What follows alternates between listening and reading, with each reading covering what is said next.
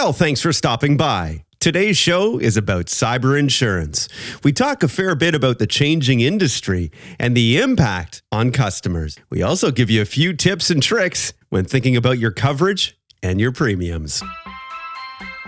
Welcome to Threat Actions This Week, the show where we look at the latest threats, tech, and actions your organization can take. Today's top security talent share their insights with you. I'm joined by three guests who each have their own unique perspective on cyber insurance. Starting off with Visesh Gosrani. He is the Director of Risk and Actuarial at Cyence. He helps insurance companies model cyber risk for underwriting and risk management. He's in London, England today. Thanks for joining us, Visesh. Thank you, David, for having me.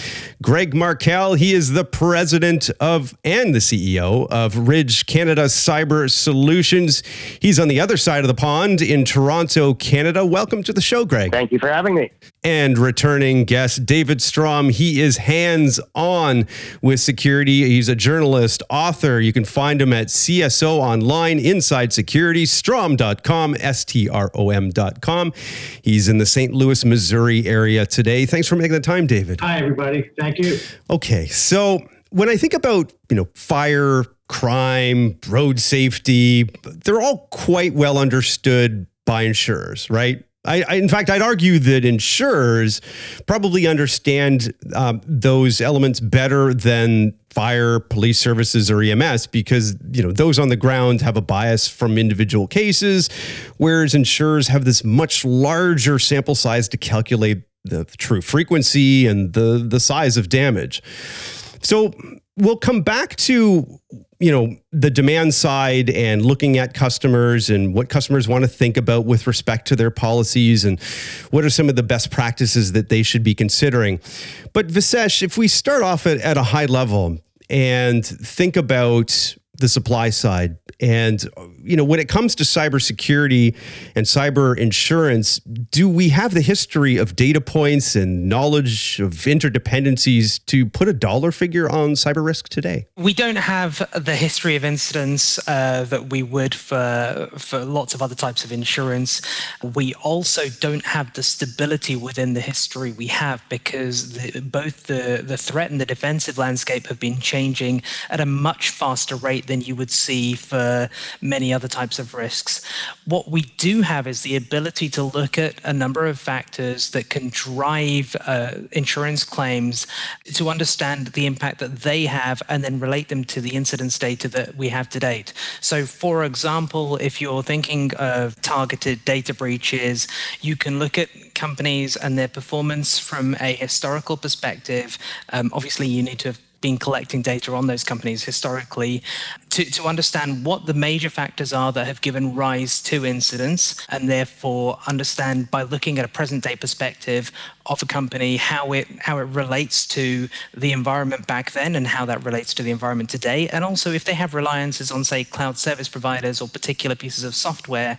Again, you can look at the performance of those and extrapolate based on the performance that you're seeing on a day-to-day basis what bad might look like.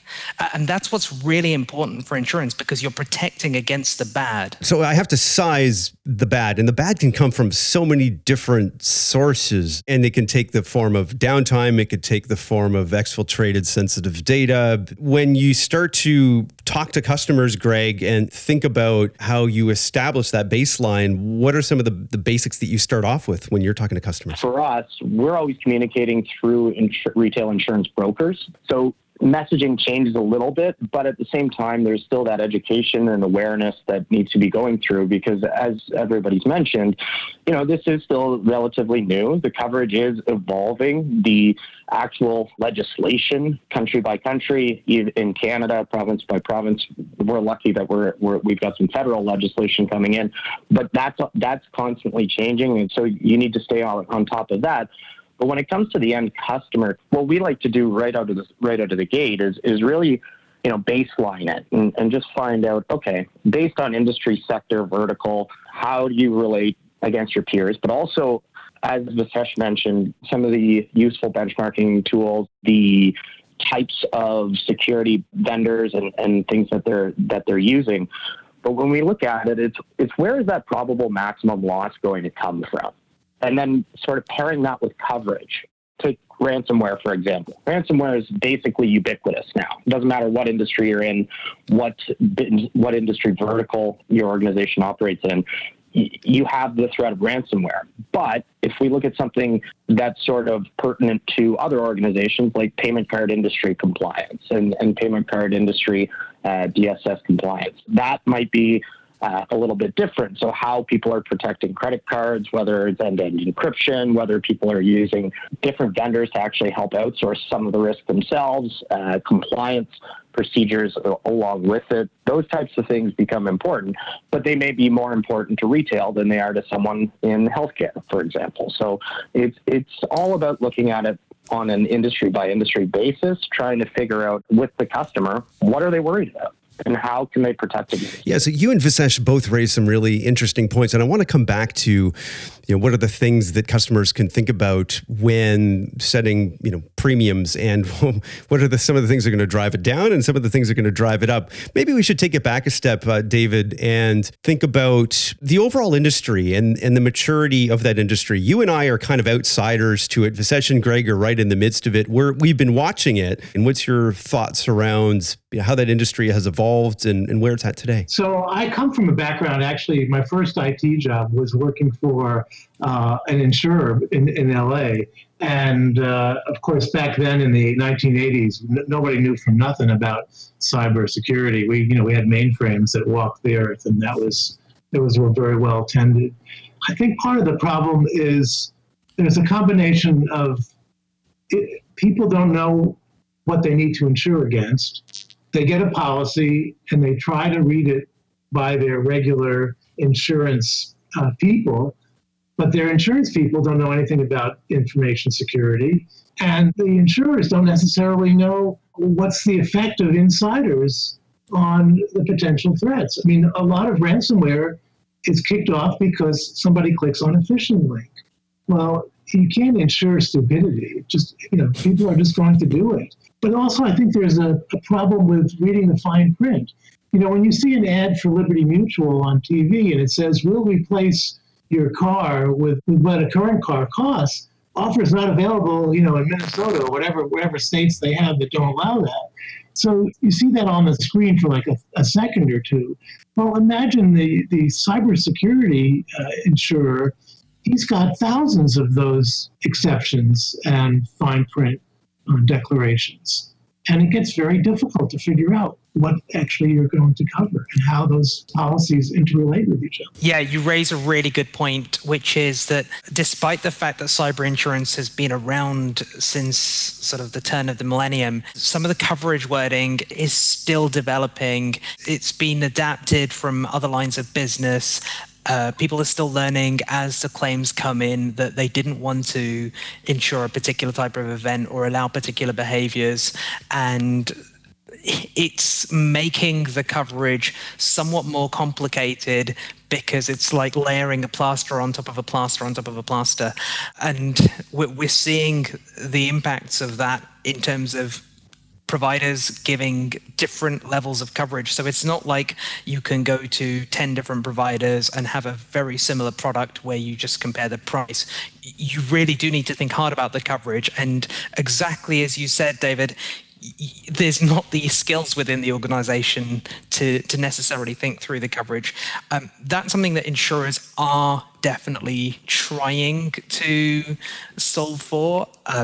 It takes time to go through those processes. So in today's environment, I think the biggest thing about the insurance is actually thinking about those added services, the value provided by having someone by your side to respond. Because what organizations are starting to realize is that it's not an if, like your house being on fire is maybe in the next 30, 40 years, there's a small chance that my house might catch fire. It's actually much more likely for larger organizations that they will be breached at some point. And so it's a when rather than an if. And also most people do recognize that they naturally will believe that they're a better risk than they are. And so because you don't necessarily see all your flaws. So insurance is despite the coverage issues, it's actually a valuable service if that puts all the tools at your disposal for when you actually have a breach. Yeah, absolutely. It's one of the things that we really looked long and hard at before we actually built the policy language, is who is going to be the boots on the ground to help the clients with these claim scenarios when something does happen. That was how we built our policy first and foremost, is recognizing that you want those experts when a friend of mine used to call it that hair on fire moment happened, so that you had the support, your IT team had the support, and everything else. I think for us in the insurance industry, one of the biggest challenges is, again, coming back to the first point that I made, was the education and awareness at the retail broker level. How do we help support our retail partners who are opening these sales channels for clients to purchase these risk transfer mechanisms, to actually empower them to be able to communicate exactly what's being covered and what's not as well? Because what's not is more important in terms of how these policies are being bought. But, one of the biggest issues that we face right now is the fallacy that certain clients have, that they're being sold an extension off of a property or a liability policy, your traditional bricks and mortar insurance policies, where insurers are tacking on an element, and I'm air quoting here, of cyber. And it's really just incredibly limited. And beyond that, there's not, in a lot of these cases, if something does happen, there isn't that vendor expertise to come in and actually deal with the situation anyway. So a lot of the times, clients think that they're buying cyber, brokers think that they're selling it and think that they're doing a favor, but you're getting such a small limit with nothing backing it up, which, it can give the industry a bad rep or a bad image. So are we getting closer to a taxonomy of fault lines, if you will, where the industry, instead of having, each of the different brokers, each of the different providers having different types of riders and different kinds of claims, et cetera, that customers could potentially make, having some form of standardization? Do you see a time in the near future where we might get there? I mean, we've got a common framework to understand, so the NIST cybersecurity framework as an example, but in terms of the coverage that an organization is going to be buying, do we see that taxonomy or what have you of those fault lines evolving? I think the short answer is no. I think that's the problem. Now we have startups that are focusing exclusively on cyber insurance. Like AtBay just raised a big funding round a couple of weeks ago, and that's their entire business. I think you're going to have more vendors like that just specialize in cyber and nothing else. Yeah, we are one of those vendors as well. And I think an element of commoditization of the industry is inevitable. I think it's going to take a long time. From an insurance perspective, you can liken it a little bit to directors and officers liability. And if you go back 25, 30 years, watching that industry evolve and that coverage evolve to nowadays where you're looking at a nonprofit D&O policy that is almost the exact same company by company. It's just broadened out to include everything. It's almost a catch-all. Are we going to get to that level? I doubt it, just because, as everybody's been talking about, the prevalence of claims is going to keep multiplying. Footprint of risk keeps expanding. How you control your risk is going to change. Is commoditization going to happen overnight? Absolutely not. But there are certain areas where I think it would certainly help, because, as you guys have identified, there's no real single common language out there. Every different carrier is calling certain items by different names. And that creates a lot of difficulty in the legal environment trying to process exactly what the intent of the policy is. I'd agree with Greg, and I'd probably add some more color there. I think a lot of the reason that the policies will converge, and it will be over a much longer time frame, is because there will be lessons learned, and there will become a better practice in terms of dealing with these coverages. But what will remain and always needs to remain is some level of differentiation depending on what you as an insurer stand for, because otherwise the insurance market as a whole can't cater to all the different types of appetite and risk characteristics, risk preferences of the different insureds out there. I completely agree. I think, David, to your point too, I think what we're going to see eventually, what we're seeing now, and you mentioned the recent round of funding, a lot of them are technology companies at their core and security companies at their core with insurance wrapped in. And so how do you integrate the two? And it's a great question. And I'm not sure where the market is going to go in terms of that. The way we look at it is we're not technology salespeople, but we know the insurance market. So how do we wrap everything so that we have clients that are comfortable with the products that they're buying and brokers that are confident in selling it to their clients? And at the same time, how do we control and manage the risk along the way? So you look at some of the different startups and it's very interesting to see some of the technology that they're pushing first and then wrapping it in with an insurance product, almost more like a warranty than it is an actual standalone cyber insurance coverage.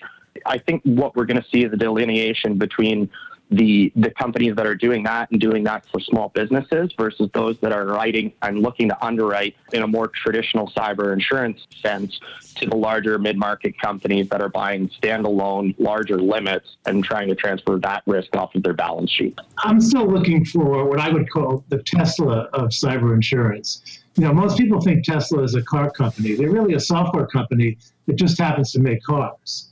But they're making cars like we make software. They have upgrades every other day. They're doing all sorts of agile development. They have features that you can turn on with the click of a button or remotely.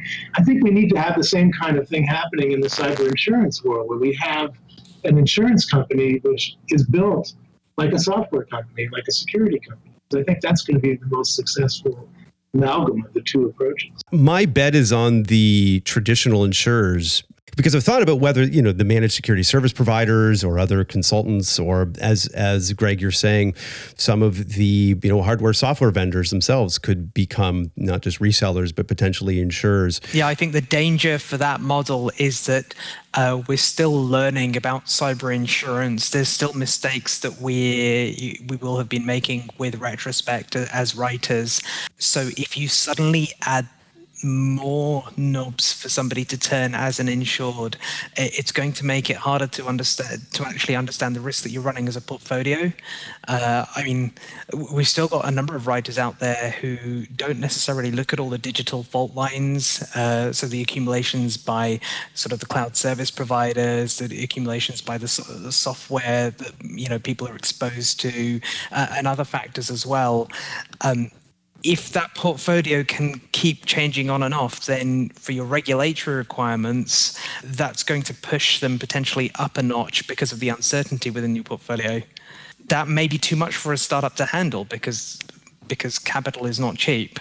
Right, you may be right. But then I'll give you the example that I'd like to introduce here, which was covered by Brian Krebs in his column in July, talking about a bank in Virginia that had 2 cyber thefts. They had the same consultant come in to try to help them clean it up. They had 2 different riders on their insurance policy. And of course, the insurer denied the more beneficial claim that would have protected them and given them less of the financial exposure. So I think one of the real side benefits of cyber insurance are the lawyers who are now litigating these claims. They're going to be the real winners, like in so many cases, because there's so many litigations that are happening as a result of breaches and insurance. Yeah, and again, this is coming back to what I said earlier.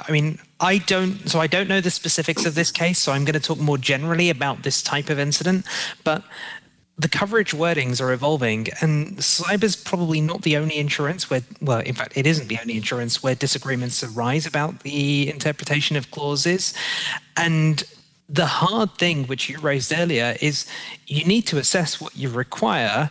And if you're large, not only do you need to involve those IT experts and the risk managers, you also need to involve general counsel in assessing whether the policy does what you think it does. My advice generally is on something like this, having a brand that you actually trust or have a relationship with and therefore might be more forgiving is probably a safer route to take than one that has a reputation of sort of very much holding you to the letter of the line. And in the UK, we do have brands that that stand for, okay, well, we'll always give you the benefit of the doubt, versus others that are very much more to the nose, but are much better on price. So I want to come back to that point in just a minute around customers and their comfort level, and how do we get them to the comfort level where they say, okay, I understand the variables, I understand how my premium is being set, and I can get some predictability in terms of the flip side that if something bad happens, that I'm going to get paid out. And so if I'm a customer, and I know we're kind of coming back to some of the things, Greg, that you were talking about, and Visesh as well. I'm a customer and I'm trying to determine what my rates might look like. Just generally speaking, I assume it's based on things like you were mentioning, things like the industry, the amount of PII I might have, my brand familiarity, size of my attack surface. There's a range of different things that it starts to be based on. And then there's things that I could do potentially to reduce that premium, things like, demonstrating that I did threat risk assessments or that kind of thing. Is that fair to say, or are there other benchmarks, metrics that you're using in order to be able to first determine what my premium is as a customer? So, David, yes, everything that you mentioned is factored in, and it's driven in. That sort of contributes to the level of maturity. I mean, the way that we tend to look at things from the underwriting perspective is, where do organizations look in terms of their enterprise risk management model? So the first step is, has the organization assessed what it has? Does the organization know what its crown jewels are? Then, you move forward. So what is the information that they're holding? How are they storing it? What are they doing with it? Where is it going? Where is it? That's step one. Step two is trying to control it. So do you have vendors protecting in the form of managed service partners? How are you layering your security? All those types of things. And then finally, you look at the transfer mechanism, and that's really where we're coming in. But from the sense of evaluating that transfer mechanism, all of the things that you mentioned factor in. So even one that you didn't is the overall size of the organization. So revenues, the number of employees are also key drivers in this, because if you look at it, and as we've mentioned throughout the potential for insider threat, ransomware being a big issue between keyboard and back of chair and people clicking on things that they shouldn't be clicking on. That leads into, is the organization spending a little bit of money on bringing in some educational materials for their employees? Is it just at management level? So evaluating where the organization is at. In smaller organizations, obviously a much shorter process, but still the same sort of material impact could happen, right? So it becomes important in looking at what types of risks as an organization are you really trying to target. Yeah, I'd very much agree with Greg. I think one of the things that I'd add that is important to consider is who their service providers are and their IT service providers and what they use them for and any redundancies that they've got in place. That's important, both because it'll give you an idea of the service providers. Well, you can have an idea of the service provider's performance, and so the likelihood that you might have to pay out on any contingent business interruption loss, and also so that you as an insurer can manage your overall exposure. Because if you write a whole load of policies that look very, very different, but all have exposure to the same service provider and you don't know it, that's a big problem for an insurer. A bit like you wouldn't write tons and tons of you wouldn't be an all US insurer and write tons and tons of properties in one area of Florida. Okay, so I'm using Google Cloud Platform, or I'm using Microsoft Azure, or what have you. So basically what you're saying is that in those environments, I may pay a lower rate than someone who's got their on-prem IT. Is that fair to say? And then what other variables would I consider? Because if I'm in, say, GCP or I'm in Azure, I can do some pretty dumb things that can expose my database to the public internet. And, you as an insurer probably wouldn't know necessarily that that's the case.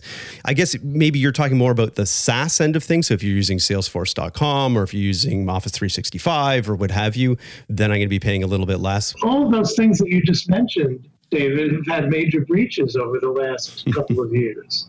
Salesforce just had one last week, and they still haven't figured out the extent of the issue. And that was because their API was compromised by a third-party vendor. So it wasn't even really technically their fault, but it affected their customers. So how does an insurer rock that whole situation? It's very complicated. I don't think you can make generalizations that cloud is necessarily better than on-prem. No, and we don't. But what we would look at is what's the sophistication of the contractual language between vendor and client. So have you looked at your indemnification provisions within your contractual language to do that who's on first if something were to happen? A lot of the language is just stock legalese that hasn't been looked at, hasn't been touched, and hasn't been modified to suit the real risks that are ongoing and evolving every day. So that's definitely something that we look at, because at the end of the day, even if you're looking at trying to underwrite a mid-market client, they could have hundreds of vendors, which means hundreds of contracts. So how do you assess those vendors? I know organizations are struggling with this. Their lawyers are struggling with this. And so if we're looking at how do we standardize and how do we look at that, I think there's an evolution of legal language that needs to happen. But in the interim right now, we look at those scenarios. Are there hold harmless provisions in those contracts at the vendor levels that the vendor can just basically push everything back down to client? If so, maybe we should reevaluate this. Maybe we should look at things. If we're going to be responsible for a vulnerability that sits at the vendor level, it's something that you need to look at, because as Vasesh mentioned, that contingent business interruption component is a scary one out there for all insurers. And so from an aggregation standpoint, it's something that is trying to be tracked, but it's a very, very difficult task to track all of this. But it's something that we endeavor to do as we report in. One of the components that we report in on every single risk are the high-level vendors who does some of this stuff. And we collect that data afterwards and share it. And that goes right back into the Lloyd's of London marketplace. So it's something that is being tracked. It's being looked at. I can assure you it's being validated and quantified, but it's something that is going to continue to evolve over time. And right now, is there a difference between in-house versus outsourcing? No. Both are rated as long as the proper steps are being taken, and you can see via the self-assessment questionnaires and the applications that clients are taking those precautions. If they're thinking about it, then are we going to add a loading factor to someone for using one CRM over another? No, we won't do that. We're vendor agnostic as long as they're thinking about it. And also, David, to continue from that, in relation to your point that somebody could go and set it all up wrong and therefore they could expose their data externally.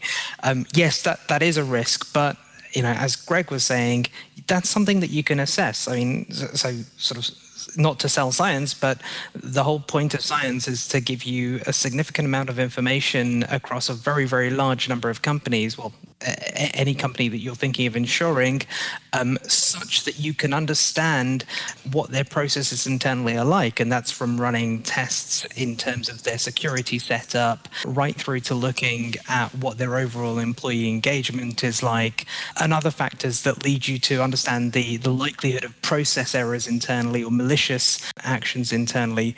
And then also to aggregate that up in terms of a overall portfolio view to understand where your concentrations of risk are. So suddenly you now know that you've got companies on your books which are overall better in an objective sense, and also your exposure to specific accumulation paths is not very high. So by number or by poor performing accumulation paths.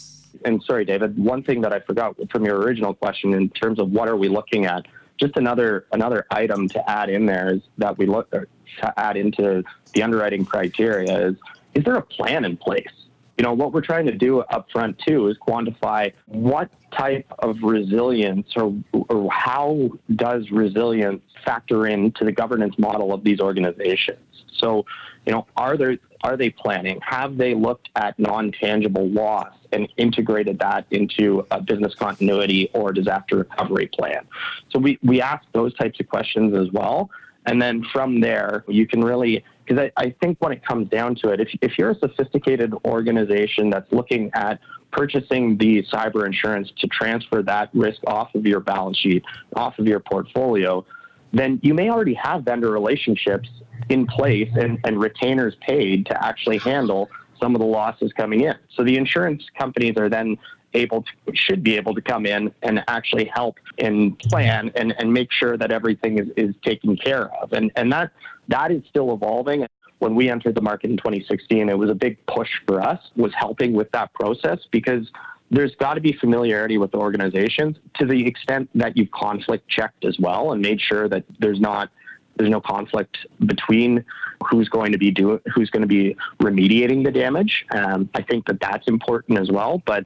And again, that's art and science. Well, lots of good points there. And so I'm curious, Visesh, you've got an interesting perspective on things with the data that you've, in your company collects. Are there any myths that exist in the industry that you look at and say, well, wait a minute, that's not what our data bears out, that risk actually is more over here than it is over here? Or maybe a simpler way or more straightforward way to ask the question is, where do you find those biggest areas of risk are from the data that you collect? There's a lot of writers out there that they'll do their underwriting submission, and they'll look at a lot of data that comes in on that submission from the companies.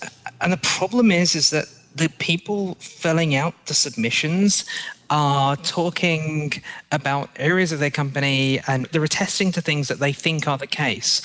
And they may not necessarily know, like if they're saying that they follow a particular process, then they may not know that process isn't really followed. So for example, just one case that we actually investigated, there were vulnerabilities on a network, and they were arising because a subsidiary hadn't turned off a bank of servers that it had been requested to, but had confirmed that they actually had. And so this company no longer was patching this part of its network. It didn't know it existed because there weren't the relevant controls in place, et cetera, et cetera. So I think the biggest myth is that you can just rely on the underwriting submission alone and not do anything else. And that's just because you've got one real point of contact who isn't necessarily used to dealing with insurance and may not even want the insurance because it takes the money away from their budget. Makes sense. And David, from your perspective, do you see ways that customers can start to think about this and net it out and who they might want to contact? Well, I think a lot of the conversation has been very relevant, where if you don't have a very good risk awareness or risk analysis in your company, you're not going to have very good cyber insurance, because you have to be able to quantify those things before you know what you can insure against.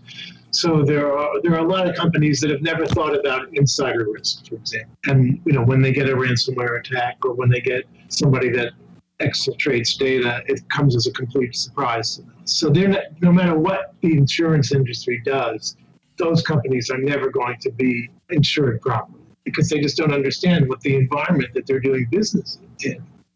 So I think we have to solve that problem before we can get to the insurance issue. And to the extent that the gentlemen on this podcast are trying to, work mightily in this field, I salute them, and I hope that we have more people that enter into that arena. I think managed service providers is certainly a natural place to see more of that, particularly for small businesses, because the larger business is going to have their own insurers and collection of people that really are operating in that area. A lot of small businesses have never even thought about this. Yeah, I'd agree with you. In fact, when we look back at fire safety, and we look at a time when cities were burning down, Toronto in 1904 saw a big part of the downtown get gutted around the same time as Chicago. London's major fires were a little bit before that. But it was really insurance that helped to drive change in what organizations were doing and affected government policy and that kind of thing. It'd be interesting to see in our world where very few threat risk assessments are really done and done across all the attack surfaces that they should be done, particularly as you get into the mid-market or into the smaller businesses who traditionally underspend on security and yet are still absolutely targets for cyber criminals. So when we look at what a customer should do next, Visesh, and there's, one or two areas that you might say, okay, as David's saying, get that threat risk assessment, have that quantified by maybe a firm that the insurer might recognize. Are there other things from the data that you've seen that organizations should start to do as they think about moving forward? Yeah, I actually think that there is a set of organizations that are still of the mindset that they don't need to worry too much about cybersecurity, and their risk is going to become amplified because it's a bit like a bear chasing you. The bear's going to get one of the laggards, and so as that pool of laggards starts to reduce, anyone who is just looking for a target is going to go for those easier targets rather than the ones who've actually stayed ahead of the curve. Look, you can stay ahead of the curve and still have something very specific that somebody wants, and therefore will target you specifically. But for the vast majority of cybercriminal actors out there, it's more about easy pickings. And so organizations need to realize that they have to take cybersecurity very seriously, and that cyber insurance doesn't solve that complements that. Great points. And Greg, how can I lower my premiums so I come to you? What do I do? What do I do, Greg? Forget about all this security stuff. Let's get to the dollars and cents. Yeah, keep pressing on everything that David and Vitesh just mentioned. I mean, that's exactly it. And I love the bear analogy. Actually, my brother used it this past weekend. He's like, I just have to be faster than the person behind me, because that's the fact. I mean, if recognizing that there is no silver bullet, you want insurance to be there in the event that you are hit on something that you might not have been able to predict, and you might not have been able to look internally, say, hey, here's how we protected against this, and something happened anyway, right? So I think there's a lot of awareness and education that still needs to happen. I mean, I look at the Canadian market and there's a lot that needs to happen, but there's some good things happening, and it's not all doom and gloom. There are government working groups that are focusing specifically on how we can help small businesses, because small businesses make up the vast majority. It's over 90% of our Canadian economy is driven via small business. So how do we really work with those organizations and do those types of things? And the insurance and the great fires, insurance, auto insurance and seat belts and those types of things, how do we help in terms of advocacy and in terms of setting the right example to really drive things forward? I think there's still a lot of work to do. I think it's work that, frankly, I love doing, so it's great. And having conversations with brokers and clients alike to really figure out, one, what are they worried about? But two, and trying to let them know, maybe you should be focusing on here and here and here as well. And I can tell you, I have the conversation a lot with brokers. Maybe the client isn't ready to buy this type of insurance yet. Maybe they're better, like their ROI is better suited on spending money here as opposed to trying to transfer it off and creating a potentially unsustainable insurance or risk transfer program going forward, so that the insurance market is always one to be able to take rate when they can get it, but you don't necessarily see it being given back all that often, right? So go through the measures that we've been talking about. Clients should be looking at those assessments, figuring out what they have, how they want to control it, controlling it, and then looking at insurance, because insurance isn't the solution. As Vitesh mentioned, it's just part of an overall risk management strategy. Here's also another risk management tip, is that when Vitesh talks about bears, there aren't any in the UK. When someone says it where you are, you might want to start running next time, Greg. But anyway, just yeah. So Mr. Strom, David Strom, any final words from you, and how can people reach you? I think this has been a very fascinating discussion. I think the more that we can talk about this, the better, so we understand each other. We're coming from several different perspectives, and we have to find a common language to communicate. And I think the more that we can work on that, the better. You can reach me through strom.com, my website. Email is david@strom.com. Twitter is dstrom. And Greg Markell, how can people reach you and anything you've got coming up? Any conferences you're going to be speaking at? Any publications you're going to be pushing out there? Any articles or what have you? Yeah, we're actually hosting an event in Toronto on September 5th, all about addressing the talent gap that is going to be existing.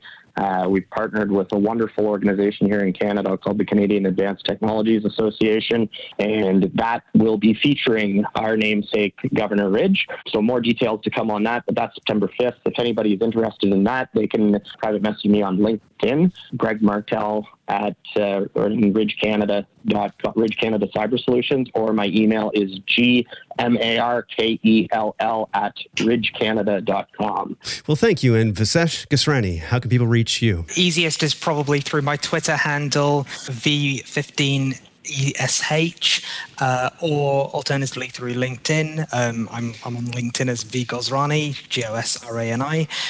In terms of events coming up, we're actually running 2 roundtables at the Monte Carlo Reinsurance Rendezvous, which is running from September the 9th to Wednesday the 12th. And the 2 roundtables are, one is for those thinking of starting to write cyber in terms of the issues that it might face and how to build a better portfolio. And the second is for those already writing cyber to discuss more market-related issues and also how to build a better portfolio, but based on what you're already writing. And there you have it. Threat Actions This Week, recorded August the 7th, 2018. I'm David Senf. See you again next week. You're absolutely right. We could talk forever about this. And that's why it's so exciting. I mean, I did make a bold prediction, which was, at the moment we think about the insurance market as property and casualty.